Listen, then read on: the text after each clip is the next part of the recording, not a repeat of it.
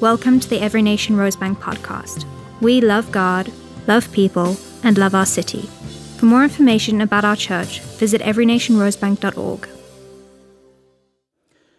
Good morning, family, and welcome to week 4 of our series, Awesome God. It's been an amazing journey. I hope those of you that have made the decision to fast with us are having some incredible times in the presence of God, and that you're learning new things about yourself, learning new things about God. Won't you make your way, please, to the book of Genesis chapter 22. I want to speak to us today about Jehovah Jireh, the God who provides. And we're going to take our scriptures from Genesis 22. That's the story that some of us have heard. Maybe you know it well. It is the story of Abraham and Isaac. Abraham having to go and sacrifice Isaac according to God's mandate. And if you have made your way to the book of Genesis, I would encourage you to please read this on your phones, in your own Bibles. I think the scripture is going to be on the screen, but don't just rely on that. Won't you open your Bibles and read with me? In fact, I would encourage you to stand as we read the scriptures together. We're going to read from chapter 22, and we'll just do the first 14 verses together. So it says, "Now it came to pass after these things that God tested Abraham and said to Abraham, 'Abraham,' and he said, 'Here I am.' Then he said, 'Take now your son, your only son Isaac, whom you love, and go to the land of Moriah and offer him there as a burnt offering on one of the mountains of which I shall tell you.' So Abraham rose early in the morning and saddled his donkey and took 2 of his young men with him and Isaac his son. And he split the wood for the burnt offering and arose and went to the place of which God had told him. Then on the 3rd day, Abraham lifted his eyes and saw the place afar off. And Abraham said to his young men, 'Stay here with the donkey, and the lad and I will go yonder and worship, and we shall come back to you.' So Abraham took the wood of the burnt offering and laid it on Isaac his son. And he took the fire in his hand and a knife, and the 2 of them went together. But Isaac spoke to Abraham and said, 'Father.' And he said, Abraham spoke with his father, and he said, 'My father.' And he said, 'Here I am, my son.' And he said, 'Look, the fire and the wood, but where is the lamb for a burnt offering?' And Abraham said, 'My son, God will provide for himself the lamb for a burnt offering.' So the 2 of them went together. Then they came to the place of which God had told him, and Abraham built an altar there and placed the wood in order, and he bound Isaac his son and laid him on the altar upon the wood. And Abraham stretched out his hand and took the knife to slay his son. But the angel of the Lord called to him from heaven and said, 'Abraham, Abraham.' So he said, 'Here I am.' And he said, 'Do not lay your hand on the lad or do anything to him, for now I know that you fear God, since you have not withheld your son, your only son, from me.' Then Abraham lifted his eyes and looked, and there behind him was a ram caught in a thicket by its horns. So Abraham went and took the ram and offered it up for a burnt offering instead of his son. And Abraham called the name of the place, 'The Lord will provide.' As it is said to this day, 'In the mount of the Lord it shall be provided.'" Amen. I want you to say this with me as we ponder the meaning of this scripture. The Lord will provide. Won't you go ahead and say it again? The Lord will provide. If you're believing for provision, won't you please even just type something in the chat section just to let us know that you're believing for provision, and we can stand with you and we can all just say yes and amen, because the Lord will provide. As the Bible says, on the mount of the Lord, it shall be provided. I want us to take away the lesson from this scripture reading that God is a God who provides. He is in the business of providing. He has been in the business of providing, and he will be in the business of providing. Let that not fall short of your understanding. Because it is meaningful, saints. You see, when we fall short of the realization that God is a God who provides, he actually is who he says he is, we start to believe that he is what he has not said he is. Or we start to believe about ourselves what he has not said we are. And so we start to make our own plans. We start to make our own plan A's and B's and C's and all sorts that get us into trouble. And we take matters into our own hands. Even like Abraham, if we've read the story of Abraham, even in places where God has promised. You know, God made Abraham a fantastic promise. He said to Abraham that he'll have a son by his wife Sarah, and that through this son that he would bless the world. And he made some incredible blessings. But Abraham fell short a little bit of that understanding, and he took matters into his own hands, and he ended up fathering an illegitimate son. But God wouldn't recognize him as the son of promise, and still brought through Isaac as the son of promise, through whom he would accomplish all that he said he would set out to do. Now that we've read the scripture, I want us to go back and I want us to look at it as much as we can, verse by verse, to see what we can understand about the scripture, about ourselves, and about who God has revealed himself to be in the scriptures. And that's an important thing for you to understand before we even dive into the scriptures, is that this story, even though we're reading about people called Abraham and Isaac, what the story actually is the story of God. God is revealing himself in this story. And when we grasp that, when we see it through that lens and we're asking ourselves, what is God revealing about himself in this story? Then we start to understand the right things. Because you see, as long as the story to us is about Isaac and Abraham, then it's different. And that's where we who know God have a bit of a different vantage point. Because somebody who's far from God can read the story and can see an evil, sadistic, manipulative God. But somebody who's close to God, who's not looking at this through the lens of Abraham and Isaac, is looking at this through the lens of who is God revealing himself to be in this scripture. Well, you're going to see something different, aren't you? You're going to see a good God. You're going to see a merciful God. You're going to see a God who has provided not only for Abraham and Isaac, but has provided for you and I. In fact, further to that, you're going to see that God was revealing Jesus in this very scripture. Did you know that God had already started revealing Jesus in the Old Testament? That when the New Testament rolled around, that wasn't the first kind of the time that God started telling people about who Jesus is and bringing Jesus into the world to manifest. God was already revealing. In fact, right from the garden, God was already revealing Jesus. Remember about Adam and Eve, who had eaten the fruit and they were naked and they realized that they were naked, and so they made their own coverings. What did they do? They took matters into their own hands. Remember, why? Because they lost sight of who God is. Because they had taken matters, they had taken matters into their own hands. And so, what does God come in and do? He provides a different covering from the one that they had. The Bible tells us that He covered them with the skin of an animal. What does that mean? That means God had to slaughter an animal in order for them to have to receive the covering. Already God was prophetically declaring of Jesus who would come, that God would slaughter this innocent lamb who is Jesus for our sake, so that we would receive a covering, God's covering, not our covering.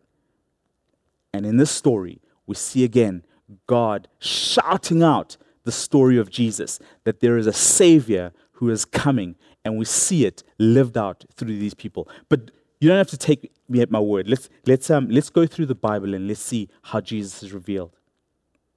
Right. So the story starts like this. It says, now it came to pass after these things. That's right at the beginning of the chapter. That God tested Abraham and said to and called out Abraham. Now it came to pass, God tested Abraham after these things.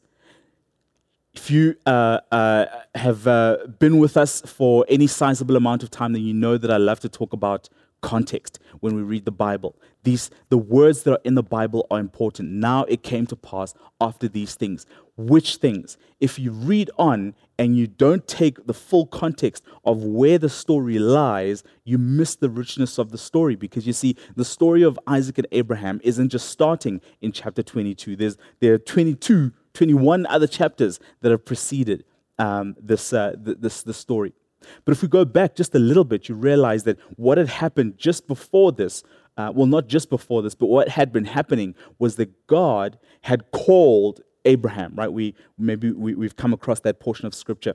God had called Abraham out of Ur of the Chaldeans, and he has said to them, if you leave everything and you follow where I'm calling you, I'm going to bless you in ways that you can't imagine. Your descendants will outnumber the stars and the sand and the seashore. Abraham had followed God, and he had landed up in a place called Haran, and he had settled there. But God had come to Abraham again to say, "This is not where I'd called you to. I'd called you to Canaan, to the Promised Land." And so Abraham had followed him there, and there'd been blessing after blessing. And even though Abraham had some shortcomings, right, but God had been faithful even in those areas. They'd gone into Egypt, and Abraham had come out much richer than when he went in. They went into a Philistine land, and Abraham came out richer than what he went in. He had gone to war and attacked 5 kings, and had won that war. These 5 kings had kidnapped Lot, his nephew, as part of a different war that they had been fighting, but Abraham wanted to intervene and go rescue his nephew, so he fought. So there are many things that had happened leading up to this point, including the king of the Philistine area, Abimelech, who had come to him and said, "Listen, your God is the God, and I recognize that his hand is on you. So let's make a pact, let's make a covenant between you and I, that when your God blesses you, you're not going to turn against me." That's massive. There's the king coming in and submitting himself before Abraham and saying, "I'm scared of what you're going to become. So let's, you and I, make sure that we're in a good place now." Not only that, God had fulfilled his promise that he would give Abraham a son. His name was Isaac. And so Abraham was 100 years old when Isaac was born. And his mother, Sarah, was well beyond a childbearing age, well into her 90s also. So there had been miraculous things. There'd been breakthroughs. There'd been victories. There'd been all of these amazing things had happened. And then the Bible says, now after these things. This is the place where we find Abraham. After all of these things have taken place, he's sitting there and he's pondering all that his life has been up until now. After all of these things, God shows up and he says to him, "Abraham." And Abraham says, "Here I am, Lord." And God says to him, "I want you to take your son, your only son, whom you love, and to sacrifice him."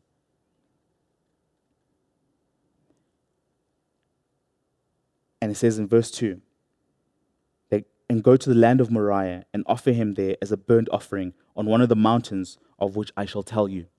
Now, I love to ask questions when I'm reading the scriptures, and I highly encourage you to ask questions. And I always say, you ask as many questions as you can. There's no such thing as a stupid question. You may not get all the answers that you are looking for, but the journey of digging into these questions is going to make you so much richer. Now, I ask myself a few questions as I'm reading this scripture. Why specifically a burnt offering? Why is he coming to Abraham now and saying to him, "Take your son and offer him as a burnt offering"? And why in a far land, in the land of Moriah, that is 3 days travel away? Why not take him behind the valley where nobody's seeing and offer him as a burnt offering there? Why even a burnt offering? Why not desert him? Why didn't God just say, chase him out the camp? After all, Ishmael was also Abraham's son, and Ishmael had been chased out of the camp, out of Abraham's compound with his mother. And yet he says for Isaac, "I want you to make a burnt offering of him." Well, many hundreds of years later, beyond this point, God would be speaking to another man of great faith, Moses. and he would tell Moses how to commune with God. And one of the ways that was central to communing with God would become the sacrifice, the burnt sacrifice. And God would describe to Moses how to do this, why to do it, what it achieves. And you see, the sacrificial system was central to their communing with God, because what it did was that it addressed their sins. And so they would sacrifice so that their sins would be forgiven. They would sacrifice so that they would be closer to God. They would sacrifice so that they would be pleasing to God, and so that they could approach Him and be near to Him. And so the sacrificial system would become important. But already at this point, speaking with Abraham, God is already setting up this principle that the sacrificial system is important. Jesus would come thousands of years later, and He would be the fulfillment of the sacrificial system. So He would be the ultimate sacrifice who would be sacrificed, and no other sacrifice would be necessary after Jesus, because He would fulfill all sacrifices and all requirements of the sacrificial system. So already we're seeing here a prophetic utterance. He's saying to him, make Isaac a burnt offering, because the burnt offering that he would point to what God would speak to Moses hundreds of years later. What He would speak to Moses hundreds of years later would point to what Jesus would come and do thousands of years later to fulfill and become the ultimate sacrifice, burnt sacrifice, if you will. So he says to him, go and make him a burnt offering. And in verse 3, we see, so Abraham rose early in the morning and saddled his donkey and took 2 of his young men with him and Isaac his son. And he split the wood for the burnt offering and arose and went to the place of which God had told him. I really just want to point out here Abraham's obedience. God comes to Abraham presumably in the night, so it's a night vision or some vivid dream that He shows him, and He speaks to him in this manner. When Abraham wakes up, he's under no doubt as to who has spoken to him. And because he recognizes who has spoken to him, he quickly sets to the task. Now, this is not an easy task, right? This is not, Abraham, I want you to go and wander the wilderness until I show you what to do. This is not leave your family behind, which Abraham had been asked to do by God and had already done. This is all that you have invested. All your hopes and dreams are in this one child, the son who's going to be your legacy, who's going to live on and take forward your name after you're gone. He's the vessel through which all my promises are going to be disseminated. And so your hopes, your dreams, your future, your prayers, your faith, everything is held in this one child. And God comes and He says, I want you to take him and I want you to go and sacrifice him.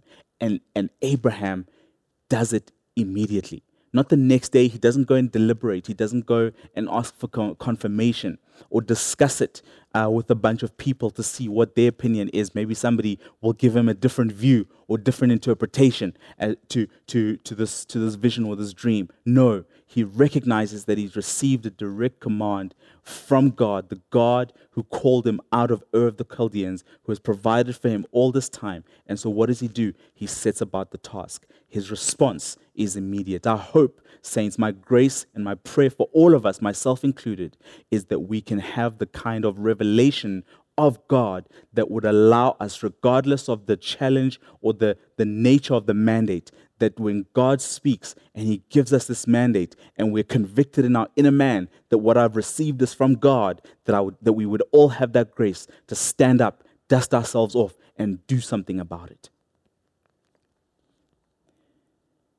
In verse 4, it continues, says, then on the 3rd day, Abraham lifted his eyes and saw the place afar off. So they've been traveling for 3 days. They've been traveling for 3 days. And on the 3rd day, Abraham lifts his eyes and he sees afar off the place that God has appointed for them. It's significant to me when I think of the fact that Abraham had no, and we'll see in the upcoming scriptures, that Abraham his servants and his son were probably traveling together. They're camping, they're sleeping, they're breaking camp, and they keep going. And they're all asking themselves, we know we're going to make a sacrifice, but we don't see the lamb. But nobody's has had the courage as yet to bring it up. And so I can imagine that there are these long silences as everybody's trying to figure out what actually is going on. Where are we going, and what are we actually going to do? Silence, confusion, contemplation, especially on Abraham's part. I mean, he must have had so much going through his mind, and so much pleading with God, even in his heart as they're traveling and trying to figure out, Lord, what is it that you're asking of me? And Lord, surely after day one, you're going to show me. You're going to show me. You're going to reveal your plan to me. I know that it's confusing. I know that there's a divine plan, but you're going to show it to me. Day two comes. Lord, I know that you're going to show your divine plan to me, and you're not going to get me to that place where I have to sacrifice my son. Day three comes. Lord, I know that you're going to reveal a different plan to me, and you're going to show me something else. And while he's praying this, there he sees the place where God has appointed. Man, his heart must have sank to see this place and to see that actually this is real. There's no escaping this. I thought maybe after day one or after day two, God would see how serious I am and would tell us to turn back. I thought surely after day two, he would see that I'm intentional in obeying him, and I'll do what he asked me to do, and he'll tell me to turn back. But day three comes along, and he's still not telling me to turn back. Not only that, I can see the place of sacrifice. There it is right there, and I'm being called to take steps forward, closer and closer to this place. That must have been agonizing for Abraham. And in verse 5, and Abraham said to his young men, once he'd seen the place, stay here with the donkey, and the lad and I will go yonder and worship, and we will come back to you. And right there, for me, I see the faith of Abraham. The Bible calls Abraham, the man of great faith, and because of his great faith, he was called righteous by God, and God bestowed on him these amazing, incredible blessings that we are recipients of today. But I see it here, that sense of, you guys stay here, the lad and I will go ahead, we will worship on that mountain, and then we will come back. Abraham's faith was that both I and Isaac are going to come back down from that mountain. Now, was Abraham intending on sacrificing his son? I believe so. I believe Abraham was intending on seeing this command out. And so Abraham had these two realities staring him in the face. On the one side, he had this reality where he was about to sacrifice his son as a burnt offering to God because God had said so. On the other hand, he had Isaac, who was the son of promise, and God had said that Isaac is the seed, and Isaac is the one through whom I will fulfill my promises. So it's a tension. What do I believe? God, this is confusing. It seems like you are contradictory. And many of us at this point turn away from God, isn't it? We receive either a contradictory message, and some people will tell you the Bible is contradictory, so there must not be a God, or I can't believe in God because the Bible is contradictory. Some people will tell you, man, no, the things that God asks of us are too difficult, so therefore God can't be that good. I can't believe in this God. And here we have Abraham who's sitting with these two realities. One where he has to kill his son, and the other where the son is the promise. But what Abraham does is he doesn't keep his eye on the situation. He doesn't keep his eye on this situation or his eye on this situation. He keeps his eye on the God who spoke them both. Because you see, the God who spoke them both is good. And if this God is good, then surely the outcome, even if I don't understand it, but surely this outcome will be good. And I can imagine different kinds of scenarios, and I can allow my faith to go one way, and we can see that for Abraham, his faith was, I don't know what's going to happen up there, but I'm coming back down with Isaac. And we see later on, as we read in the writings of Paul in the New Testament, that really what Abraham was hanging on to was that God, it was powerful enough to resurrect Isaac. So in Abraham's mind, there was no loopholes. There was no shortcut. There was no, okay, I'm going to just kind of go through the motions and prove to God one or two things, and he's going to relent. In Abraham's mind, God had said this must happen, and so therefore it must happen. But surely God is going to resurrect this guy, because one, God is greater than my reality, and I'm going to come back down that mountain with Isaac. So Abraham, and actually before we go on there, let me point Jesus out again. See, the fact that in Abraham's mind, Isaac was going up there to die, and he would come back down with him, speaks of resurrection. So again, there's a prophetic shadow of the resurrection of the Jesus who would go to the cross and who would die for us. But let me show you an even a more obvious prophetic shadow of our Lord and Savior Jesus Christ in verse 6. So Abraham took the wood of the burnt offering and laid it on Isaac, his son, and he took the fire in his hand and a knife, and the two of them went together. Come on. Abraham took the wood of the burnt of the altar and laid it on Isaac, and they went together. Isaac carried the wood on his shoulders for his own sacrifice. Don't tell me you don't see Jesus in this. Jesus is all over this Bible, saints. He's all over the Old Testament. Just like Jesus would carry the cross to the place where he would be sacrificed, so Isaac carried the wood for his own sacrifice, prophesying of the Jesus who would come. The father who was grieved to have to sacrifice his own son, carrying the knife and the fire to do the deed. And Abraham is the father who's doing this, and he is purporting, and he's showing us the father, the heavenly father, who is grieved to have to sacrifice his beloved son for our sins many generations later.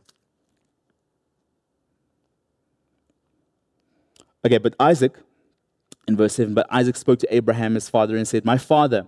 And he said, Here I am, my son. Then he said, "Look, the fire and the wood, but where is the lamb for a burnt offering?" And Abraham said, "My son, God will provide for himself the lamb for a burnt offering." So the two of them went together. Abraham maintained his witness. He maintained his testimony. He maintained his declaration, even though he couldn't see the outcome. See, his eyes were not on his situation. His eyes were on the God who had come through for him so many times before. Especially so when they were approaching the place of sacrifice. They're going up to this place. Abraham must have had to recall that this God is real. I'm not going crazy. There is a God who called me. There's a God who appeared before me and made me promises. I made a covenant with this God. There's a God who led me to a promised land. There's a God that I negotiated with when he was going to destroy Sodom and Gomorrah. And then I saw him destroy. And then he saved the people that I asked him to save. That God later came and made another covenant with me that I would be the father of many nations. That same God then came and said that he would give me a son in my old age, and came through for me. And I have Isaac. That same God brought a king, a Philistine king, to bow down before me and make a covenant before me, because that king could see that my God was real. So if I have seen in my life that my God is real, and other people have seen enough to come and to tell me that my God is real, why am I doubting now? And I need to press through the doubt, and I need to press through the voices in my head that are telling me that I'm crazy, that are telling me that people are going to laugh at me, that are telling me that what I'm doing has no application in today's world, or that I'm going to lose. I need to press through those, because the God who spoke is the same God who has been providing for me all along. And if that's the same God, then I have to believe, saints, that he is going to provide for me today.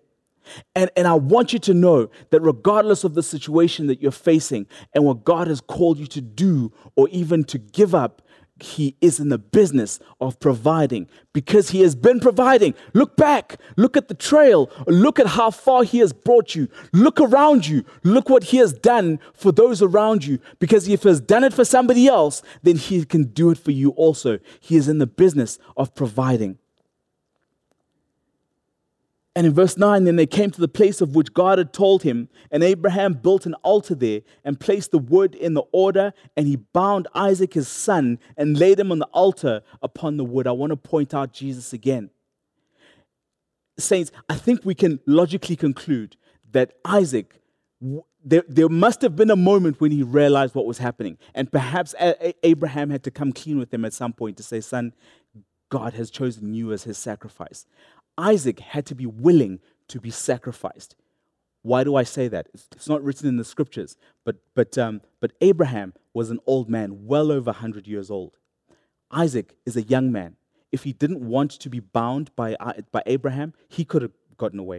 He could have run away. He could have overpowered Abraham. But he had to lie still long enough for Abraham to make the altar, and then to bind him, and then to put him on the altar without a fight. So we see that Isaac in this moment became a willing sacrifice, much like our Lord, who went to the cross and became a willing sacrifice. And Abraham stretched out his hand and took the knife to slay his son.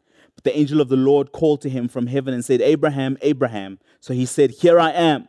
And he said, do not lay your hand on the lad or do anything to him, for now I know that you fear God, since you have not withheld your son, your only son, from me. And I'll just complete these two verses. Then Abraham lifted his eyes and looked, and there behind him was a ram caught in a thicket by its horns. So Abraham went and took the ram and offered it for a burnt offering. God had a solution for him all along. And Abraham called the name of that place, the Lord will provide. As it is said to this day, in the mount of the Lord it shall be provided. Saints, this is a story not about Abraham who had to endure suffering, who had to endure testing. It's not about Isaac who had to take a journey with his father confused until he realized what was going on. This is a story about God. This is a story about God's provision. And the story of God's provision, his name is Jesus Christ. So this story is about Jesus. I want you to see Jesus in this story. Him glorified, him personified, him elevated. I want you to recognize that in the telling of this story, and many others that I could mention if time permitted, but in the telling of this story, God was telling not just the story of Abraham and Isaac, he was telling the story of his provision over the nation of Israel. Not only that, he was telling the story of his provision over you and I. Today, he was telling the story ultimately of his macro provision, and that through Jesus Christ. That even though we would stray from him, that even though we would choose to reject him and not receive his truth, there would be a dear son of a loving father who would bear the cross, who would bear the wood, and would carry the tools for his own sacrifice, and would lay himself down so that we would receive salvation. Friends, I want you to come to a decision point right now.